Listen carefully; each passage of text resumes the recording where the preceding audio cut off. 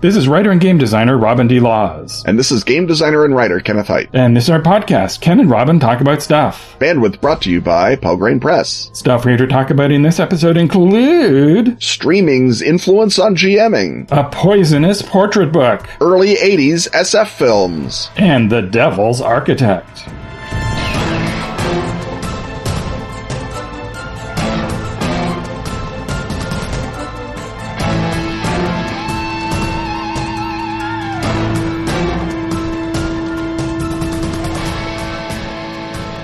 Hey Ken, what comes between Once Upon a Time and Happily Ever After? Every dramatic, heartbreaking, and amazing twist and turn of every fairy tale ever told, that's what. Exactly! That's why our friends over at Atlas Games made the storytelling card game Once Upon a Time. Players create an exciting story together using the card elements from fairy tales. It encourages creativity, decision-making, and cooperation. This classic design by James Wallace and Andrew Rilston has been called one of the top storytelling games of all time. Some might even say the greatest storytelling game of all time. Once Upon a Time is about princesses overcoming danger, foxes dueling pirates, kings searching for lost crowns, and every other fairy tale plot players can imagine. Players tell their own fairy tale using elements on the cards, and try to steer the conclusion toward their secret ending. Themes can be all ages friendly or more mature, depending on the players at the table. Go over to atlas-games.com by May 31st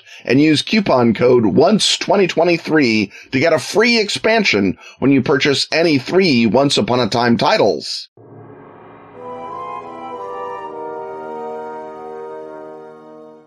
The rattle of dice, the thump of miniatures, the crunch of Doritos, and the benevolent gaze of Peter Frampton coming alive welcome us once more into the gaming hut, except that everyone's on the same side of the table.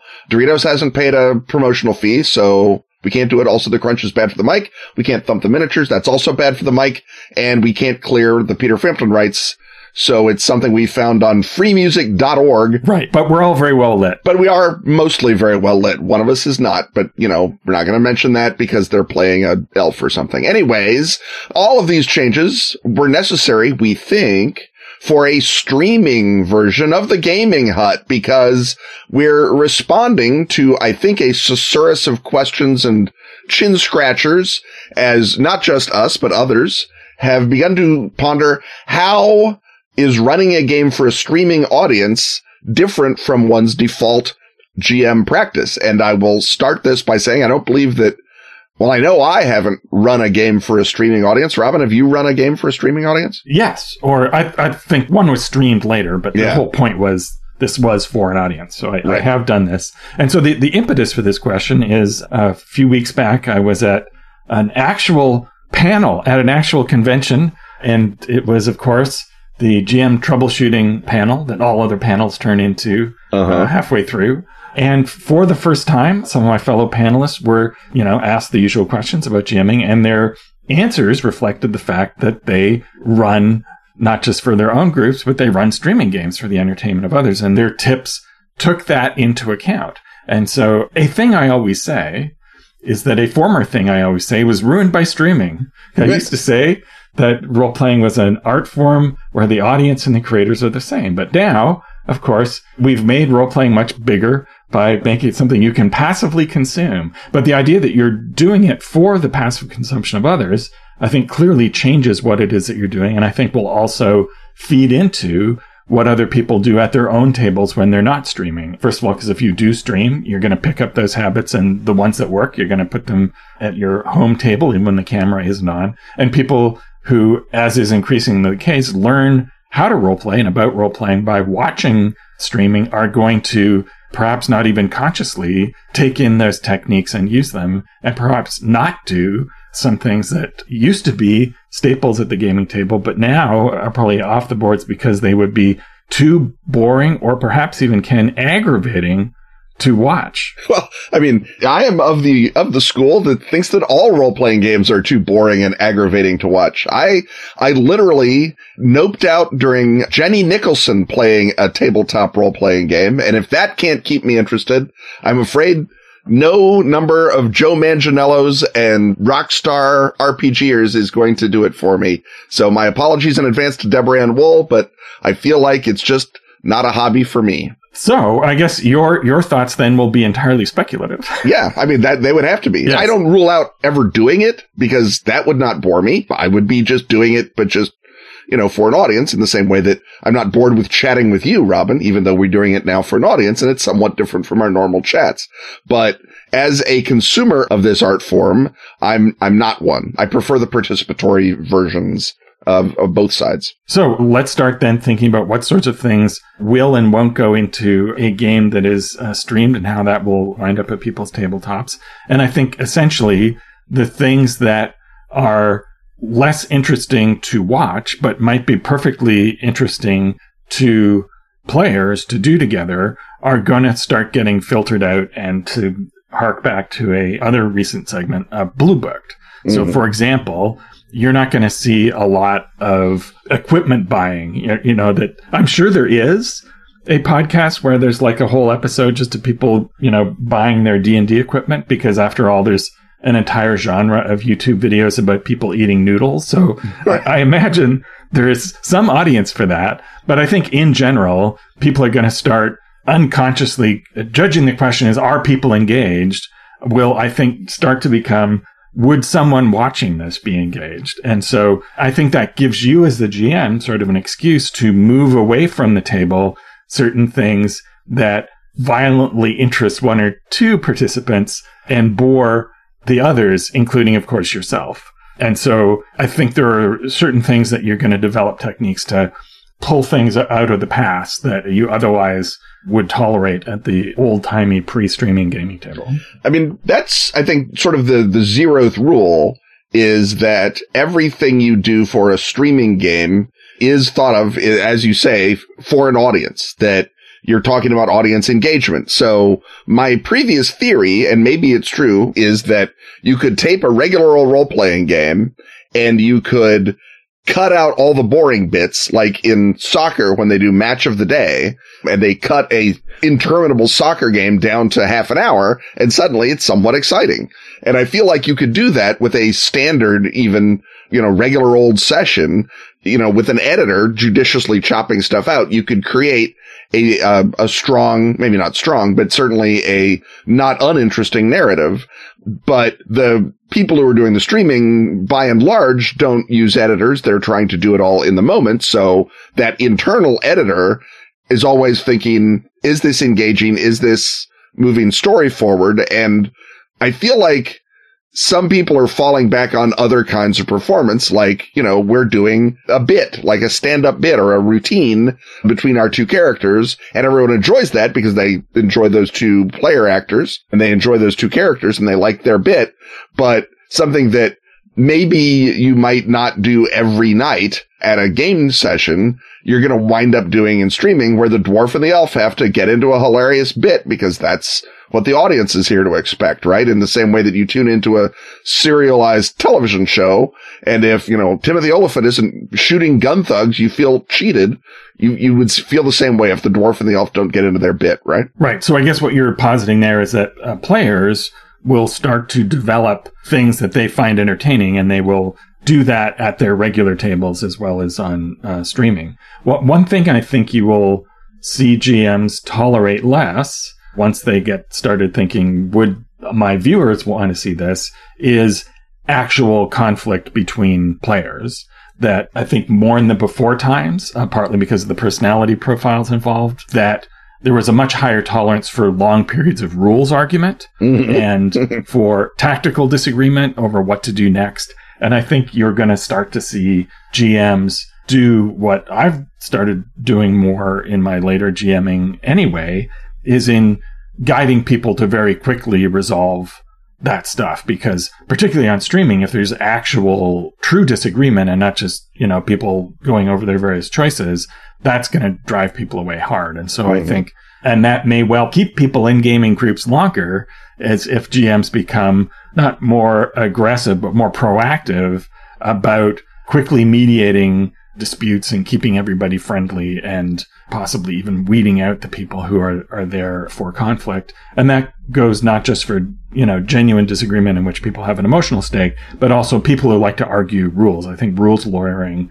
is going to start getting cut out. There's a long-standing technique to deal with that, which is I'm going to listen to you each for 2 minutes, decide, and then at the end of the session, we can go off and, argue for a permanent ruling on this rule. And I think you're going to see techniques like that used a lot more by GMs because they are, getting accustomed to thinking of keeping it moving and keeping it interesting for viewers on streaming. I feel like some degree of rules lawyering is more common when everyone involved is new to the hobby than it is as you get older and internalize the fact that nothing that happened at the table is actually, making you, the player, lose hit points. I would like to believe that, but I've seen contrary evidence. Right. I mean, I'm not saying there's no contrary evidence. I'm saying that the statistical preponderance of rules lawyering has dropped as the median age of my players has increased. So maybe it's just that I've been proactively inserting that streaming discipline to begin with. Right. I feel like you're also going to maybe start, and some of these things are things that I think, like moving the rules lawyering to after the session and maybe even moving the shopping to before the session.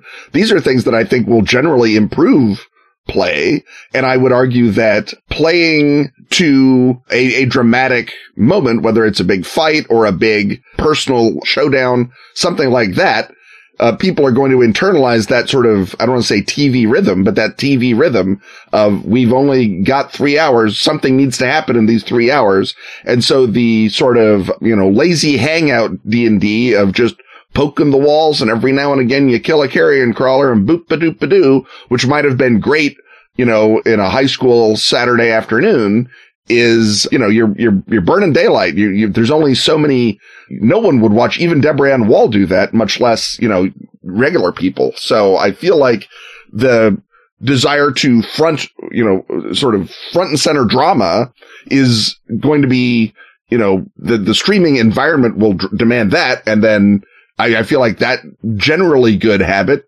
will maybe start drifting into play, and I don't see a problem. Do you see something where a streaming habit is going to be either orthogonal or outright damaging to default table culture, Robin? I don't think damaging per se, but you're going to see some oxes are going to be gored, right? Because if you really like tactical play, the hobby is already moving toward more emotional storytelling. And the player who wants to make sure that everything is perfectly pre-planned so that nothing bad actually happens when the characters do the thing, I think is going to suffer another setback.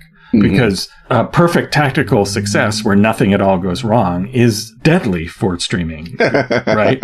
Because when streaming becomes storytelling, the GM is going to introduce more obstacles and, negative story beats because, of course, there aren't any movies where someone plans a heist and it goes off perfectly well and then they go hang out on a beach together. That's not how it works. So if that's your desire, I think you're going to find that shunted off to the side. Another thing that I think you're going to see that is overall positive but will frustrate a few people is that streamers increasingly, especially in a fighty systems, especially in F20, will start to edit the fights near the end. Not everybody uses 13th Age and its escalation diet, which prevents fights from running out of steam and getting boring in the back half. And some GMs will just go, okay, well, let's skip ahead to the final round and literally edit the fight in mid-go so that the streaming audience doesn't fall asleep.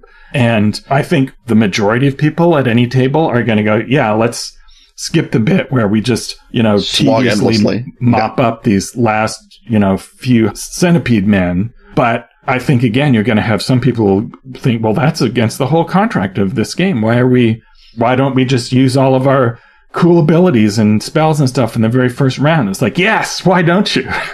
Yeah, I feel like that's something that is going to get up the nose of a lot of table contracts, and not everyone who wants to play a tactical fight is going to gravitate to the virtual tabletops where that sort of play is fed in other ways. And I can assume that as the sort of, in the same way you watch video game playthroughs, I'm sure there are already people watching D&D playthroughs of a virtual tabletop and the battle that happened. And I feel like that will only get bigger as virtual tabletops get better. But it is going to bifurcate the perceived hobby in the same way that no one really considers a first-person shooter the same thing as as a story game. And those two axes are going to draw each other apart in streaming. And I wonder if that's going to draw each other apart. When you go to the bulletin board, you're going to see, Dungeons and Dragons fights welcome versus Dungeons and Dragons edit practice or something. And it's going to start bifurcating the hobby at the jump, right? Another thing that is already happening that streaming, I think, is going to emphasize, and I think in a lot of ways streaming was enabled by some of these developments and now is reinforcing them, is the thumb being put on the scale of narrative so that only satisfying things happen. And most particularly, no stupid, meaningless deaths. Because it is already the case that a long-running character dying is possibly more annoying to the GM than it is to that person's player, because the player may be going, well, I've been playing this character for a while, but what about my winged ninja I wanted to play? Or wingja, as they're called. Yeah. But if an audience is deeply involved in the life of this particular character over episode to episode to episode, it's one thing if everything leads up to a climactic battle on the side of the mountain as the wings of apocalypse flap in the air and they realize their full iconic identity by taking a sword and then, collapsing with a dramatic monologue. But just, dying because a mimic rips your leg off and nobody has any healing spells, I think you're going to see even more fudging to make sure that that doesn't happen. And part of that, I think, is that you're going to see a move toward no bread and butter, boring encounters, right? Wandering monsters, I think, are going to go out the window because they're not only create the chance of, an annoying, pointless death, but also they are in and of themselves sort of narratively inert. They don't follow a through line. So I think you're going to see a move toward, every scene has to count. And the idea that you're moving through a simulation and just poking the world is, I think, as you've already kind of suggested, going to become an older form of role-playing. Or a purely table form of role-playing. I mean, role-playing itself split into a million different substreams back before we had streaming to do it. And they all still survive. You could probably, go on the internet right now and find people who are playing the Morrow Project, God forbid. Right, sure, but in general, yeah, in the broader spectrum of things, you're going to see a movement away toward that, because once you've gotten used to either as a player in a streaming game or the watcher of a streaming game of nothing pointless ever happens, you're going to internalize that. And if the GM wants to just, throw a bunch of skeletons at you and then you fight them and then that's it, you're going to ask yourself, well, why did we spend that 90 minutes? Right. And so I guess that is sort of the Uber answer to everything, is I think people will start evaluating, why are we spending time on this in a way that perhaps role players of yore, particularly in the pre-streaming era, didn't necessarily. Well, I guess the sort of, summa of all this is that the demands of streaming are going to be ever more opposed to the demands of 12 and 13-year-olds playing D&D for the first time, because literally everything we just said that's going away is virtually the entire point of playing D&D for the first time. So we'll see who wins, right? Right, because if your first experience of D&D is not grinding through a random dungeon, but watching somebody's super cool dungeon with superstar players, you might indeed expect a very different first session and play quite differently. Yeah. Well, I mean, again, the thing that you're doing as a 12-year-old when you watch something amazingly cool, I think you're internalizing it differently as a passive consumer than as a participant audience.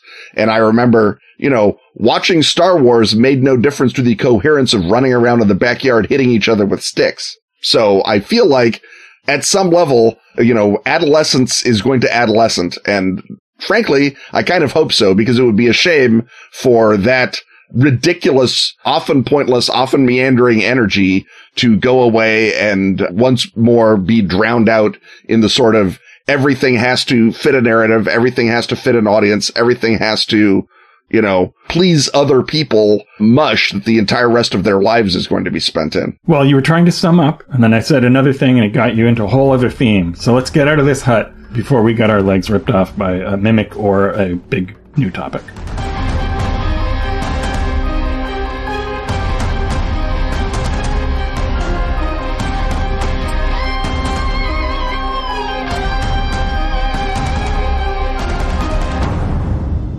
The skies above New Olympus are patrolled by caped crusaders, but these superior beings are far from heroes. They wield their powers with reckless disregard, serving the interests of corporate overseers and silencing those who oppose their will. You are Clara Koenig, investigative journalist for the Pedestrian newspaper. You intend to prove that the privileged superhuman elite do not yet hold a monopoly on justice. Welcome to Alter Ego Mania, the newest setting for the Gumshoe 1-to-1 system. Featuring a quick start rules guide, printable problem and edge cards, and a starter adventure. Alter Ego Mania contains everything you need to run a one-player, one-GM game set in a universe of corrupt superheroes. Exclusively available in PDF. The exciting format unaffected by global paper shortages. That can't get stuck in customs. That's waiting for you right now. At the Pelgrane Press web store. Or Drive-Thru RPG.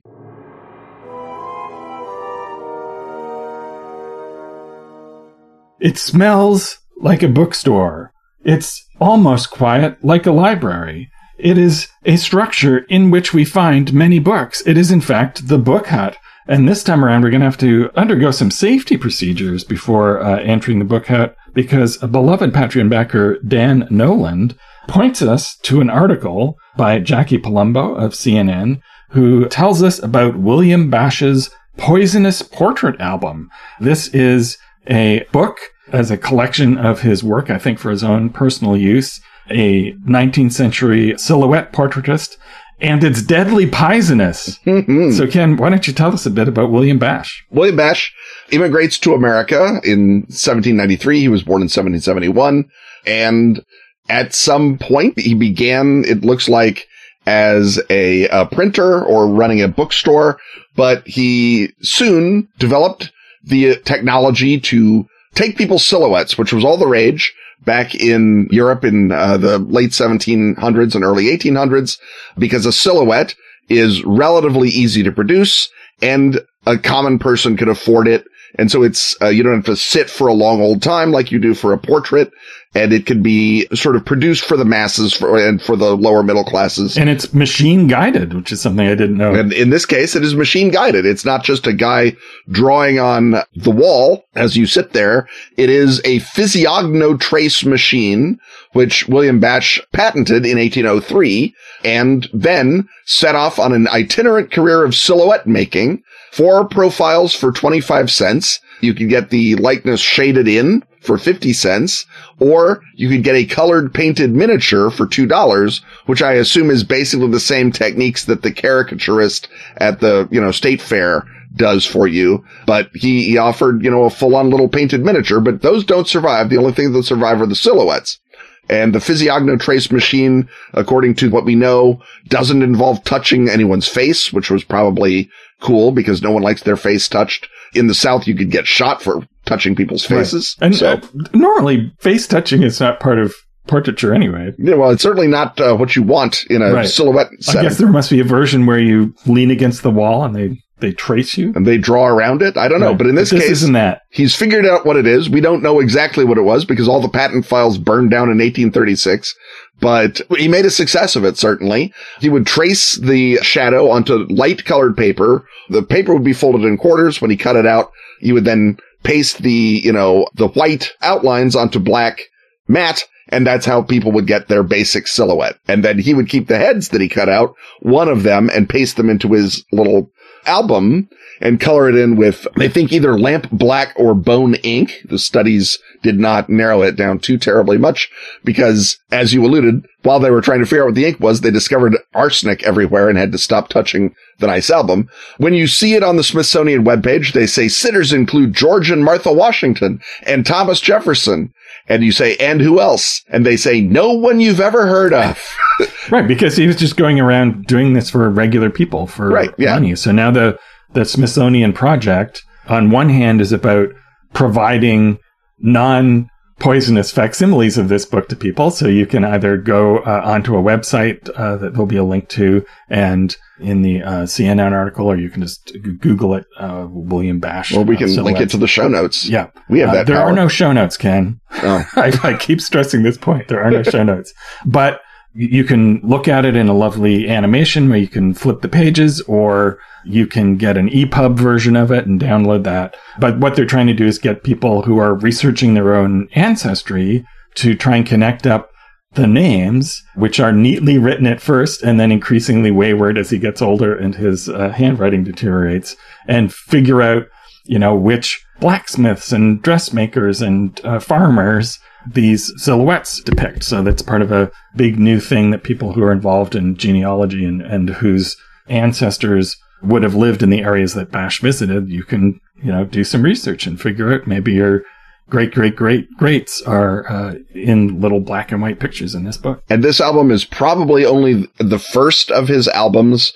It begins with his Virginia, which is where he began his itinerant silhouetting. The first 75 are Virginians, including George and Martha Washington. George Washington, of course, dies in 1799. So either he took an earlier silhouette of George Washington while he was practicing with his physiognomy trace, or when he went to do the silhouette of Martha, he noticed the life mask of George Washington on the wall and said, "Can I make a silhouette of the president?" And Martha Washington, apparently having, paid her quarter anyway, she says, "Sure, why not?" And he goes ahead and makes a silhouette of the life mask of Washington. But then there's 672 in New Orleans, which was sort of his next stop because it had just been annexed by the United States. And he thought, what a great market to go. Lots of rich traders. I'll bop down there. And then people in New Orleans loved it so much, and many of them traded with Cuba, and they said, who has a lot of money and nothing on their walls? Everyone in Cuba. So he hies himself off to Havana and spends almost 2 years off and on in Havana, taking seemingly hundreds, if not thousands, of silhouettes. And in fact, a Havana newspaper later in 1806 says, "Why does everyone have a million silhouettes in a tacky little zinc frame on their wall now? It's because of that American Bash who came through with his dumb silhouette machine. What a jerk." But apparently charitable of him. He was beloved in Cuba. The 1,060 that are unnumbered and unnamed. It's not even that his writing gets bad. He just got, too busy to keep track of people with a lot of, to him, no doubt, indistinguishable names in the back of his book. And we don't know if of those 1,060, how many are Cuban and how many are from the East Coast when he came back and he went up through like Providence and Boston and Salem and all the other places that he went after he came back from Cuba, because he did eventually go back to Philadelphia and then up a tour through the Northeast. Finished him off. He retires to Wellsboro, Pennsylvania in 1812 to run a distillery, which quite frankly, in 1812 or any time is kind of the happy ending, I think, for any artist, Robin. Yes, there's poetry in that. And so the thing that makes this leap out at people is the fact that the book itself is suffused with arsenic. And this, in fact, is not uncommon in books from the 16th to the 19th century, because there is a particular form of arsenic that was used to make things brilliant green, and could have been in the book cloth itself, in the cover, could have been in the case, but it was also frequently used in bindings, and was used throughout Europe. And I guess we can probably have a pretty safe guess that somebody was doing that in America too, because it took a long time for people to figure out that arsenic was bad for you, and it was just used to produce this particular brilliant green color with a variant of arsenic called copper acetoarsenite. And so it gives you a lovely, nice green color. And then over time, the arsenic in the binding leaches through into the whole volume. And right, so, into the pages. Yeah. And so the original article sort of presents this as kind of a mystery, which makes me think that the people who own this poisonous book aren't talking to the people, including an organization that deals with this well-known issue of poisonous books. And I think this is the part, we can maybe find a silhouette-oriented plot hook later, but I think this is the part that I think seems vividly gameable, is that, there's an important clue that you need in this old book, but you have to handle it very carefully. The CNN article refers to hazmat suits being used. That's a bit over the top. Extreme. Because arsenic is not a skin contact poison. It's an ingested poison. Nonetheless, you don't want to be, licking your finger and running it over the page and sticking it in Name of the Rose style. and then eating a hot dog. So I think you can depict your, seasoned investigators who are experts in books as, following certain safety precautions. So they'll be wearing nitrite gloves. They won't be eating or drinking or touching their faces while they're looking at the book, or handling it with, damp or sweaty hands. And of course, they'll be washing their hands afterwards. And the Aware librarian, and there's an organization devoted to making librarians aware, will take any of these bright green, probably poisonous books and take them out of regular circulation. Seems like a good choice there, and put in the rare collection with the safety precautions. And so I think that will be a fun scene where you can have the characters poring over this book that's extra dangerous for some reason. And arsenic is not the only toxic substance that you might find in old books. There's chromium and mercury and good old-fashioned lead. And for our purposes, of course, these sort of more quotidian poison books might in fact be disguising some other sort of, shall we say, Ichor-related poison that may have infused a book and may cause even worse things than, slightly more lead in your system than you ought to have. Yeah, the notion of the King in Yellow, but it's bound in copper acetoarsenite is kind of fun. I feel like you could definitely have not so much that the book is, bound in some kind of horrible monster skin, although that's another way to get everything poison, but the spiritual infection, the demonry or the Lovecraftianness or the Carcosiness of it, of course, as we see from Chambers, it works best on you when you're ill already. When you fell off a horse or you had a bad fever, that's when the King in Yellow, sort of slurps his way into you. So you get sick from, your arsenic book. And as you are sick from that the poison content of the book works its way into you as well. So it's a sort of an opportunistic moral or spiritual infection to go along with the actual poisoning. And maybe the poisoning is done on purpose to open the reader's soul to the magic. And worse yet, maybe that's the only way you can properly learn the mythos magic or the satanic magic or whatever your book contains, is to get yourself poisoned by the arsenic. And you have to lick your finger when you turn the page, and you have to get your face way down in there and smell the binding in order for the magic to communicate itself to you. Otherwise, you're just reading a lot of nonsense names and looking at pointless geometry, right? Now, books, of course, were rare in the pre-printing era particularly, but even in the early printing era. And there are lots of book plates and inscriptions that promise to bring a curse down upon you if you steal this book. And of course, that's not just books, but it is books as well. So you can also envision that,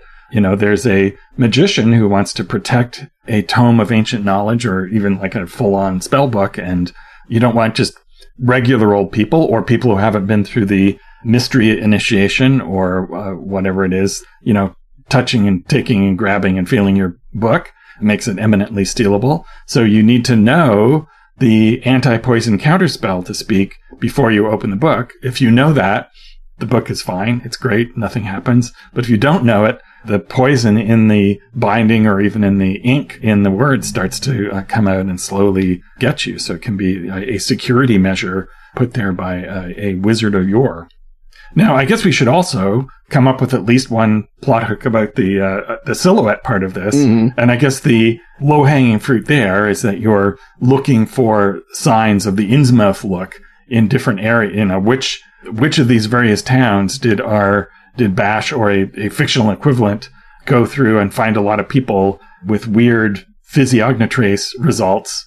Which ones have what look like the little gill things on the neck or the sloping brow or whatever it is. And so that can be, a genealogical investigation where you're trying to, backwards reason from, knowing a particular person who you suspect maybe, have a little bit of deep one blood in them, and you pull out the silhouette book to see if that seems to be something that runs in the family. You could also have a magical physiognomy trace that doesn't just take your silhouette, but like the camera was supposed to, it takes a little bit of your soul when it's doing the trace. It was tracing your aura as well as your regular thing. You could either imagine a magical version of this that is just auras, or you could imagine a seemingly regular one. Even this one is seemingly regular, and that the trace does in fact include the aura or the magical essence of the person, so that you can use it for necromancy, or you can use it as a component in a voodoo doll, or in some other way it's magically significant, which means that any of these nearly 1,700 people have a very strong interest in keeping that book out of investigators' hands. And maybe that's how it got covered in arsenic, is that they busted into the, Bash library back in the day and they doused the book with arsenic on the theory that, well, anyone who tries to use this to do magic on me because I'm immortal and have been ever since Cuba in 1804 or whatever, or New Orleans, which I guess is a more vampire-y type city anyway, that's a precaution taken in the early days. And now that it's all been digitized and it's up on the internet, the vampire of New Orleans, who had been living his life perfectly well without his magic essence being touched by a bunch of strangers, is suddenly, back in danger, and he has to deal with it. And the reason that he's come out of his quiescence and started, depredating again is because he's got to secure his position before someone who is, a Van Helsing or a rival vampire figures out that one of those nameless New Orleans people is actually, or named New Orleans people is actually the New Orleans vampire. And that's, he has to sort of deal with his situation because the good people of the Smithsonian have exposed him magically as well as historically. And finally, the plot hook may lie in the physiognotrace machine. It may well be that you need to go to the dimension where everyone is two-dimensional.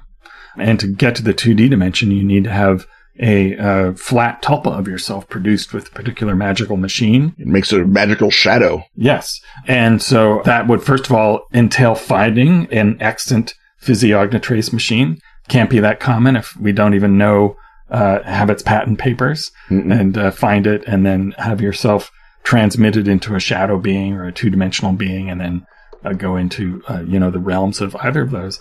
And it's time for us, Ken, to go into the realm of another segment.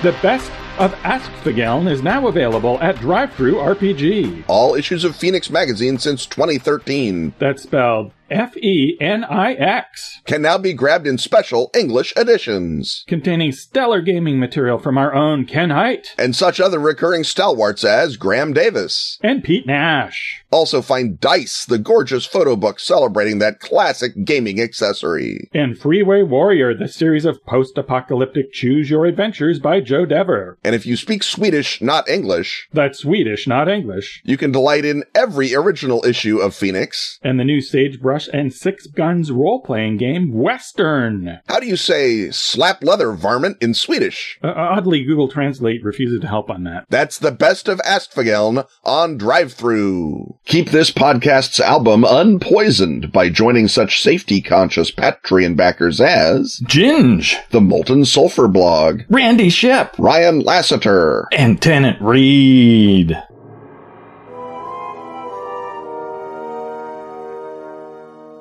The smell of the popcorn, the whir of the projector. Once more, we walk down the increasingly garish carpets to our center seats in the center aisle of the Cinema Hut for the SF Cinema Essentials Film Festival. And we are just now, Robin, in the 1980s. We're officially in the 80s. Music has got those cool electric pianos in it. Maybe there's a saxophone somewhere. The trailers are got garish neon instead of bland earth tones. We're into the pinnacle, not just of world culture, but of science fiction film, I would say. And to start us off, you're going to start us off with a film that is a fantasy. Well, Somewhere in Time is a time travel movie. I think just having the justification for time travel, not have a machine in it, I think it has to go in this category. Otherwise, we're quibbling. And we're talking about Somewhere in Time by Janos Wark from 1980. And I think this is, first of all, a really good film, one that I think people forget because it's a romance chiefly. And as such, for our purposes, is an example of the science fiction film also being of another genre as well. So now we've got a romance film. This is about a character played by Christopher Reeve who sort of falls in love with a photo of a beautiful young woman from 1912, figures out how to go back and visit her. And of course, what better reason for the lovers to be parted than the fact that they are separated in time and cannot be together because of paradox and so forth. So you say figures out a way. He wishes hard. It's, we might be saying Berkeley Square is science fiction by this definition. However, it is an excellent film, and it's based on, to my mind, a novel that is actually just as good by Jack Finney. So I'm not too head up about including it in our litany. I just feel like, people who are mad at Star Wars are just going to be beside themselves about Somewhere in Time. Well, they can be mad at me for that, sure. All right. So next we come to what you talked about, electronica scores coming in. The king of 80s horror is also the king of electronica soundtracks. That's John Carpenter, whose Escape from New York from 1981 brings us back into a post-collapse mode. And here, our gritty hero, played by Kurt Russell in a more than somewhat ironic mode, is no longer are we dealing with a soldier of the system who turns against it, but rather this is an outsider. This is your chin-stubbled, leather-clad, anti-authoritarian mercenary who goes in to do a job, and that is to go into New York, which has been turned into a prison encampment in this post-collapse future because the president's plane has gone down in it. So he has to rescue the president. So it's an action movie as well as a sort of episodic visit, a series of kooky characters, post-collapse science fiction movie, and continues into the 80s, the theme of science fiction being more conservative than you think it is, because this is a film that, although its tongue is in its cheek, is drawing on the trope of the city as a crime-infested hellhole and extrapolating fears about crime as sort of the basis of its science fiction dystopian premise. Yeah, while still making the sort of anarchic point that crime is relative, depending on, if you're holding the power, you're not a criminal, even though all of the powerful people are just as criminal and awful as all the criminals are. And that only by holding to the sort of code of the cowboy is Snake Plissken, Kurt Russell's character. Well, one of the great names in all of cinema history. Yes. But only by holding to that code, he's the only morality in the world. And in this way, I would argue that Escape from New York is a really triumphant revisionist Western in the spirit of Sergio Leone and in the spirit of even the later, more extravagant revisionist Westerns, where the gunman holds virtue merely by virtue of being a better gunman than the next guy. And Snake Plissken, can't even be killed because everyone thought he was dead, and he shows up, and that sort of iconic individual, again, has a reactionary quality to it, even though we may be indicting the power structure and feeling very cool and liberal about it. The fact is that we have exalted the individual to do so, and that, especially in the Reagan 80s, is going to get bigger and better and more powerful.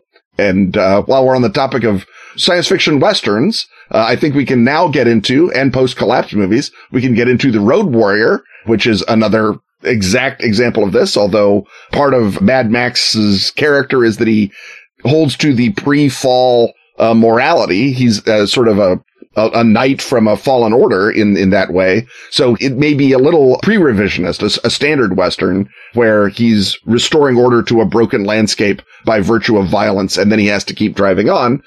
This is George Miller, 1981, and this is everything that I said that the original Mad Max was. It's just bigger and clearer for Robin, so it's an actual science fiction film. Right, and not just a masterpiece of science fiction, but I think even more so, a masterpiece of action cinema. Yeah, and certainly of car chase action cinema. Car chase action cinema. Everything is done real, it's impractical, it's just an astounding piece of kinetic work that picks up the whole action tradition and turbocharges it. And the post-apocalyptic trappings are a vehicle to, so to speak, to enable that.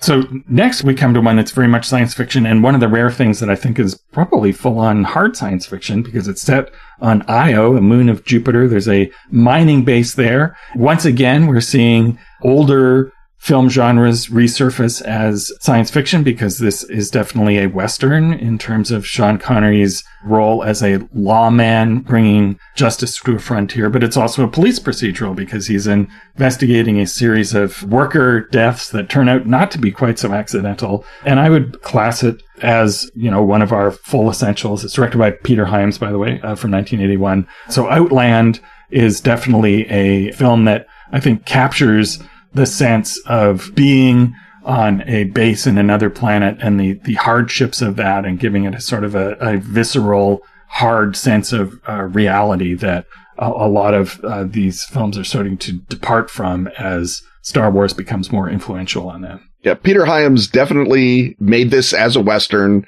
It has the skeleton of High Noon in it, although it's not the same story as High Noon.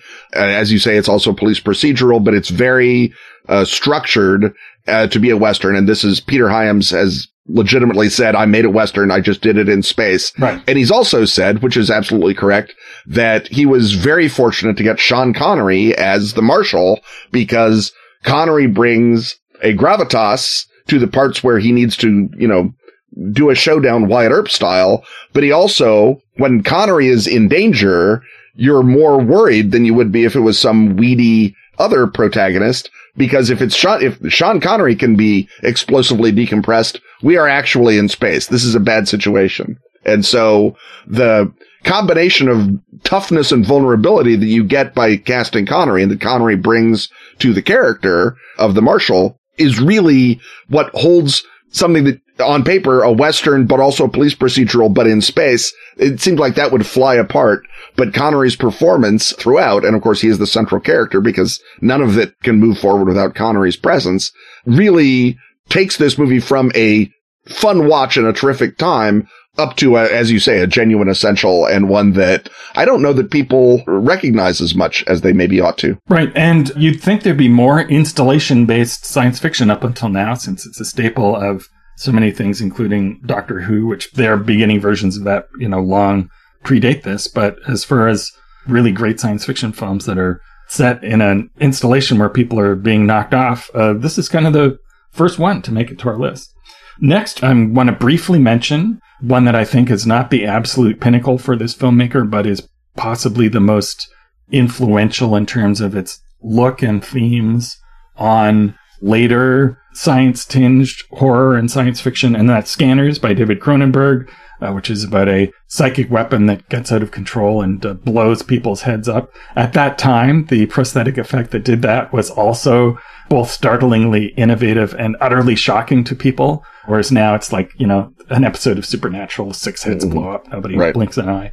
So we need to note Scanners, but I'm going to pick another Cronenberg later as my one to class as an essential. Well, I would never get up your nose on Cronenberg. I leave that to you. But I will say that Scanners also got a terrific performance as Patrick McGoohan as the main bad guy. Once more, casting turns out to be part of what grounds the viewer in a seemingly farcical or fantastic set of goings on. I think that Scanners, I hesitate to say this about you and Cronenberg, but I almost kind of think it's better than you're saying it is, but I'm not going to fight you over it. But I definitely recommend people who are interested in that sort of psychic weirdness subgenre of science fiction dig it out if they haven't already seen it. Yeah, it's well worth seeing. I'm not knocking it, but yeah, I think at this point Cronenberg is just starting to cross the line and erase some of his previous unintentional awkwardness. And from now on, when there is awkwardness, it is intentional. He means to do it. Next, we come to one where the question is, well, which cut of it do you mean is a masterpiece? And I'm not sure I'm going to answer that question. Probably the one that I saw in 1982, and that would be Ridley Scott's Blade Runner. Of course, this is another example of a genre blend. It's a film noir as well as a science fiction film, but it's very science fiction-y because it's about hunting down robots. And of course, it's based very loosely, as many films will be very loosely based on a Philip K. Dick work. And this is famous for not just being a science fiction film, but having its production design influence literary science fiction, because of course it was had a big impact on the whole cyberpunk genre. Unforgettable performances, both by Harrison Ford as the titular Blade Runner, yes, as the agent of the system who turns against it. So it's a late-breaking version of that. It's not totally gone. Sean Young as the woman he falls in love with, who might not be a flesh and blood woman, and of course the breakout role from Rutger Hauer as the sympathetic antagonist. Yeah, Blade Runner is, as you say, there's lots of versions to pick from. I think the version without the voiceover is maybe the one to go with. That said, it is entirely successful, and in the way that Outland is a thoroughly successful Western in space, Blade Runner is a thoroughly successful private eye noir movie, not in space, but in the dystopic, corporate-dominated future of, I think now, right? Isn't it like 2020s that the movie is taking place?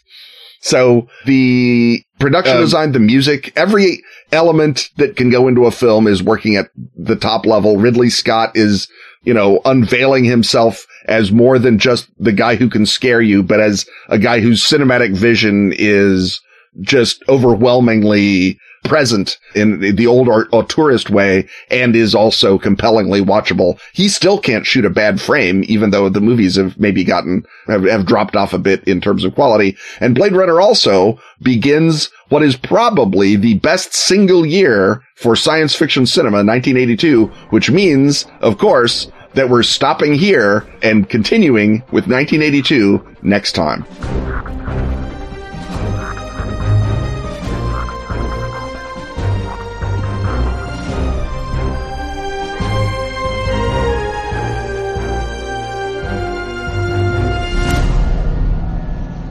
In Delta Green, cosmic terror meets modern conspiracy. The secret group Delta Green dedicates itself to protecting humanity from unnatural horrors. They misappropriate the resources of the U.S. government to wage a war they must at all costs keep hidden. Delta Green, the conspiracy, is the source book for the grungy, cynical era that started it all. The 1990s. Generation X becomes Generation...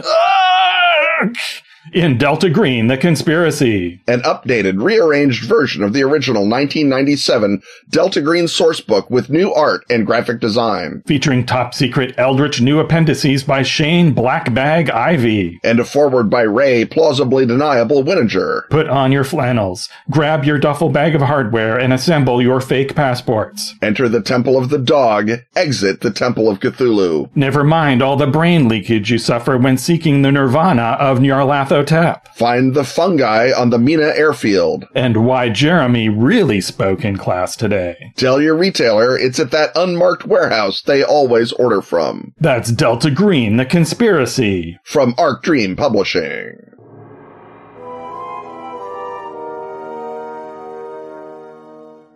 This time around, we're not going to go up any creaky cobweb stairs to visit the consulting occultist because he's got a co-promotion going on with Architecture Hut. So we're going to visit him in one of London's most impressive and perhaps strange churches because beloved Patreon backer Chris Huning wants to know about Nicholas Hawksmoor, sometimes referred to as the Devil's Architect. Now, Ken, sometimes people will back project a historical figure into being cooler and more magical than they really are. For example, there's a time in the medieval era where the poet Virgil was primarily thought of as a magician, wholly fictionalized.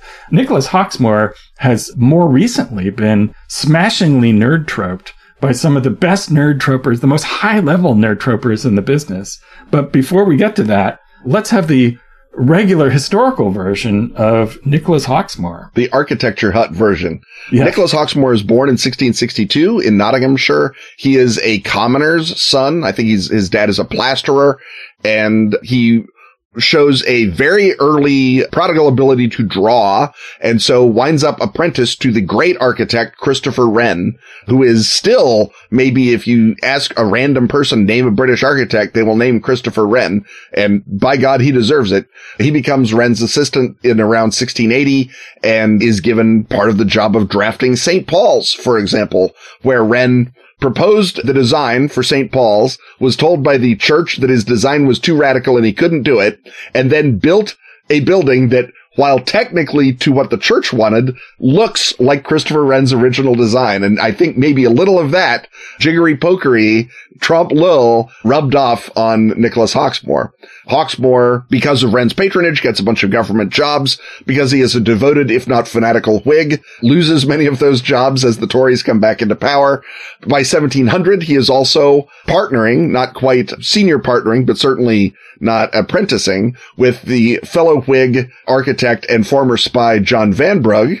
And so from 1700-ish to 1721, he's working with Vanbrugh, primarily finishing Blenheim Palace after Vanbrugh gets fired by the Duchess of Marlborough for getting up her nose a lot. One of the things people did say about Hawksmoor is that he was very, unassuming, friendly, got along with everyone, didn't put himself forward, which is partly uncharacteristically non-arrogant for an architect. Right. It's amazing. That's because he was a commoner, I guess, and was worried that being arrogant would get him slapped down.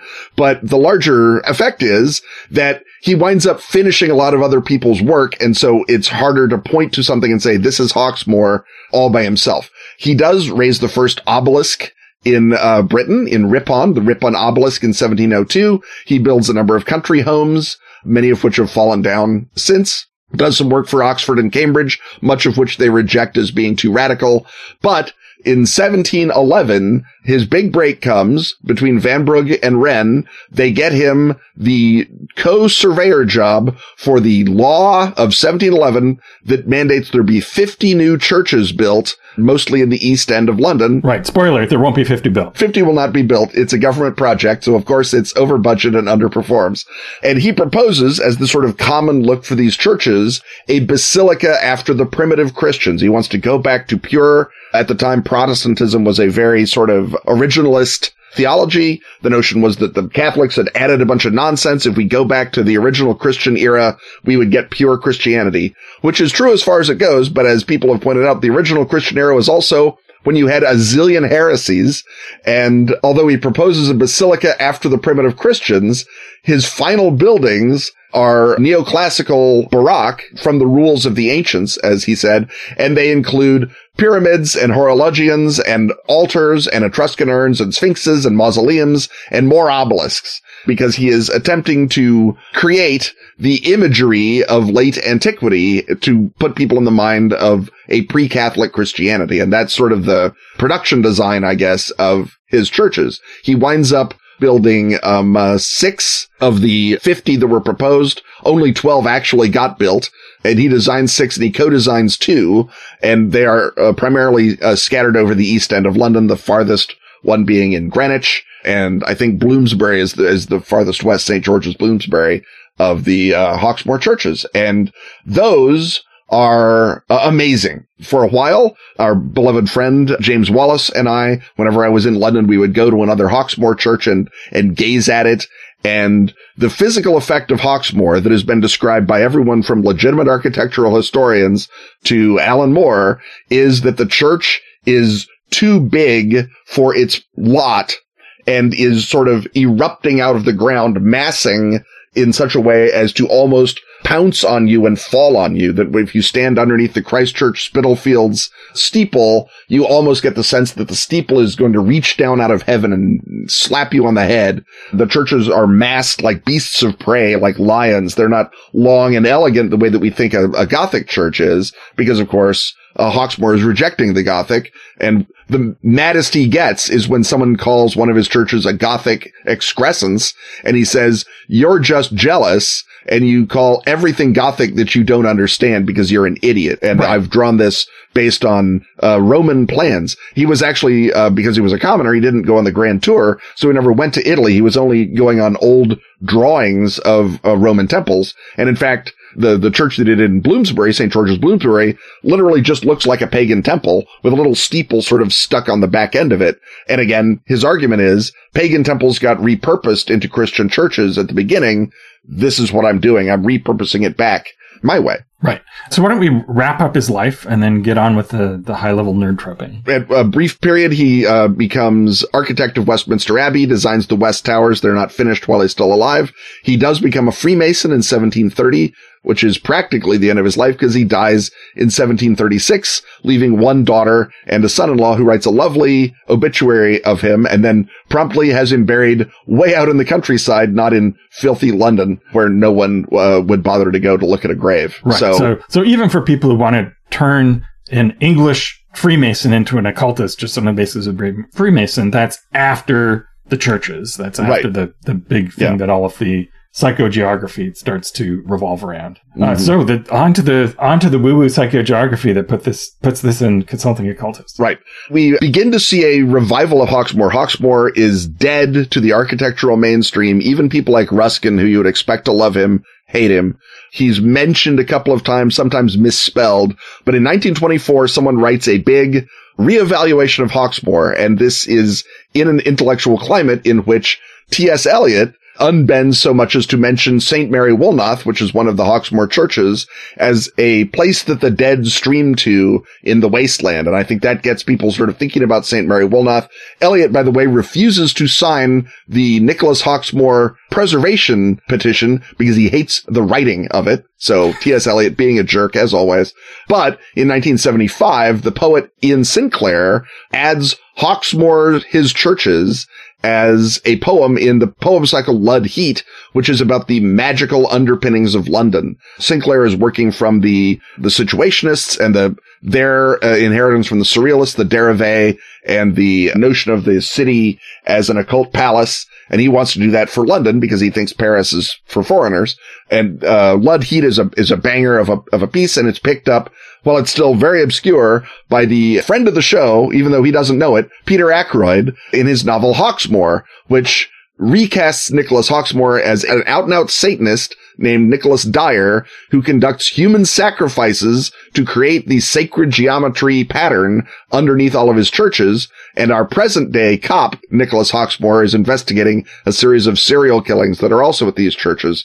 And it wins a big Whitbread Prize. It becomes a gigantic bestseller, and it sort of drives Hawksmoor up into the magical consciousness of people like, Alan Moore. Right. So now in 1985, he becomes the Devil's Architect. Exactly. He was not called the Devil's Architect when he was alive. Like I said, the worst thing anyone ever called him was a Gothic architect, and he hated that. And the later Palladians didn't like him because he was too fancy and weird. But it's Peter Ackroyd that basically tars him with the brush of Satanism, which Alan Moore gleefully picks up from both Ackroyd and Sinclair in From Hell. And as you've seen, Eddie Campbell's art makes the Hawksmoor churches look ever more terrifying and creepy, even than they are in person, because that's how art works. And in From Hell, Hawksmoor's sacred architecture becomes the blueprint for Jack the Ripper's murders. And that, I think, completes the nerd troping of Nicholas Hawksmoor, as you say, to a fare thee well, with an all-star group of nerd tropers, if ever there was one. Right. And so it is actually true that all of these churches, of which, only a fraction were actually built, were meant to impose a geometry on the city, but it wasn't, of course, an occult geometry, because the background to that whole church building project was that after the London fires, a different protege of Christopher Wren's, who then turns into something of a rival, Robert Hooke, who is one of those polymaths who's in biology. He was the one who started using the word cell. He made discoveries in paleontology and in the physics of light, and as a good scientific categorizer and putting things in their proper boxes, he proposed after the Great Fire to not only create a system where there were 4 types of buildings that were all these sort of brick terrace row buildings, and there were 4 types of them for different social classes, so you knew how everybody fit. And he wanted to use those, though, in a different way than was actually used, because he wanted to just knock all of unburnt London down and start over, to which property owners said such things as, no. Yeah. And what do you think this is? 19th century France? That didn't happen. But the buildings did happen. And that created a rapid urbanization that King Charles perhaps remembering what happened last time he made London mad. Yeah. But also starting to get somewhat perturbed is Christopher Wren looking at this thing that wasn't Hooke's plan, but came out of Hooke's plan. And go, well, there's no unity. There's no cohesion. So let's have a whole bunch of churches, and the churches will really pull the room together, where the room is the City of London. Mm-hmm. And so Wren is elderly at this point, and so he calls on Vanbrugh and says, let's create 50 churches, and that'll create architectural unity in the city. And Vanbrugh says, I got just the guy, and that's how Hawksmoor winds up building those churches. So it was a psychogeographical statement, for sure. It just wasn't a satanic one. It was one of attempting to impose order on a chaos created by someone who set out to create order. And I guess this is also an example of how when we back project things that look ancient and weird to our eyes now, we go, oh, this must be magic or the occult. But really often it's a now obscure political reference. So in 2006, St. George's Bloomsbury was extensively restored. And among the restorations was the return of the unicorns and lions to the steeple. And a sculptor, Tim Crawley, wound up getting the commission to make new ones because the old ones were taken off in 1870, possibly because they were threatening to fall on people and kill them, and no one wants to be killed by a stone unicorn. That's just embarrassing. Embarrassing. And so he had to figure out such things as, were those carved in situ? And it looks like they kind of were. The new ones weren't. But if you still want to follow the idea that something that Ian Sinclair and Peter Ackroyd and Alan Moore all think of must be true because it's cool, you could then figure out something that happened in 2006 that was changed by the addition of the lions and the unicorns. But what they were meant to refer to at the time were the competing factions of the Jacobites and the Hanoverians. I'm not sure if we know which one was the unicorn and which one was the lion. Hanover is the lion and the unicorn is Scotland. The unicorn is still on the arms of Scotland today. Yeah. So it's a political reference, not a mystical reference. But if you don't know your history, as everyone but Ken doesn't, it can all look like magic. And even at the time, people did raise their heads questioningly when the statue on the top of the steeple was not St. George, but King George. They felt that was maybe a little breath too far. And Hawksmoor just wanted what he wanted. He also had a sphinx in that church. So lots of good fun going on. And again, it is because Hawksmoor is attempting to create this sort of unified architecture out of the unified theological movement that he imagined the 4th century AD to be. And he's a good enough architectural historian to know that in the 4th century AD, people are going bananas with this sort of late antiquity, almost pre-Rococo type architecture. But he doesn't know theology well enough to know that it's because they all had a million different ideas of who Christ was. And so his historical side and his theological side are working almost at cross purposes, even though once you get into the churches, the way that these wildly terrifying outdoor shapes build is to create this wonderful sense of interior space that is really open and liberating, and you feel like you're one man under the eye of heaven and you're not being shuffled around like a bunch of Catholics would be. And that is sort of the other half of the Hawksmoor joke, is that normally when you have a magic cathedral, certainly all the magic stuff they make up about Chartres or Rosslyn, it's all on the inside, but Hawksmoor's magic is almost all on the outside because it's done by psychogeographers and poets who are taking the street view. But once you're inside the churches, there is an almost, celestial degree of welcomingness and light to the structure. And that's because he does this sort of gigantic cube on cube interior that just creates this illusion of great space and great airiness. Right. The street is hell, and inside the church is heaven. Exactly. So there's all sorts of energies being called down, wittingly and otherwise, possibly retroactively imposed, but still perfectly potent all the same. So I don't think that blows anyone's plot hooks in a mystical universe. No, I mean, you can certainly in a mystical universe say that Hawksmoor had to pretend to his piety to cover up his interest in Egyptian magic. And again, Hawksmoor has books of Egyptian hieroglyphs that he studies and is trying to create those visual elements into these churches.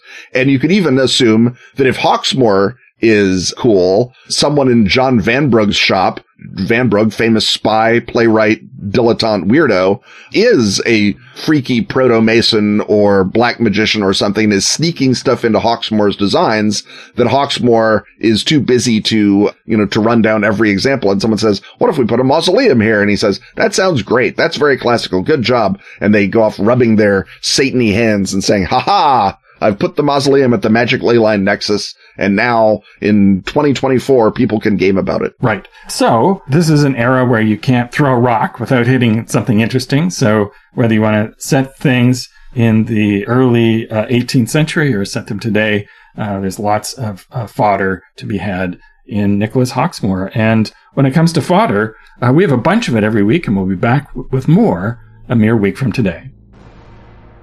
Stuff having once again been talked about, it's time to thank our sponsors. Atlas Games, Pelgrane Press, Askfageln, Arc Dream, Dark Tower, and Pro Fantasy Software. Music, as always, is by James Semple. Audio editing by Rob Borges. Support our Patreon at patreon.com/KenandRobin. Preserve the gothic splendor of this podcast by joining such towering backers as Ethan, Mr. E. Schoonover, Jack Gulick, Michael Curtis, Mike Merles, and Ollie Toivonen. We're the show. We're drinking from a mug with Ken Robin merch at tpublic.com/user/KenRobin. Show your heroic readiness to get on with the scenario with our latest design, Premise Acceptor. On Twitter, he's at Kenneth Haidt. And he's at Robin D. Laws. See you next time when, once again, we will talk about stuff.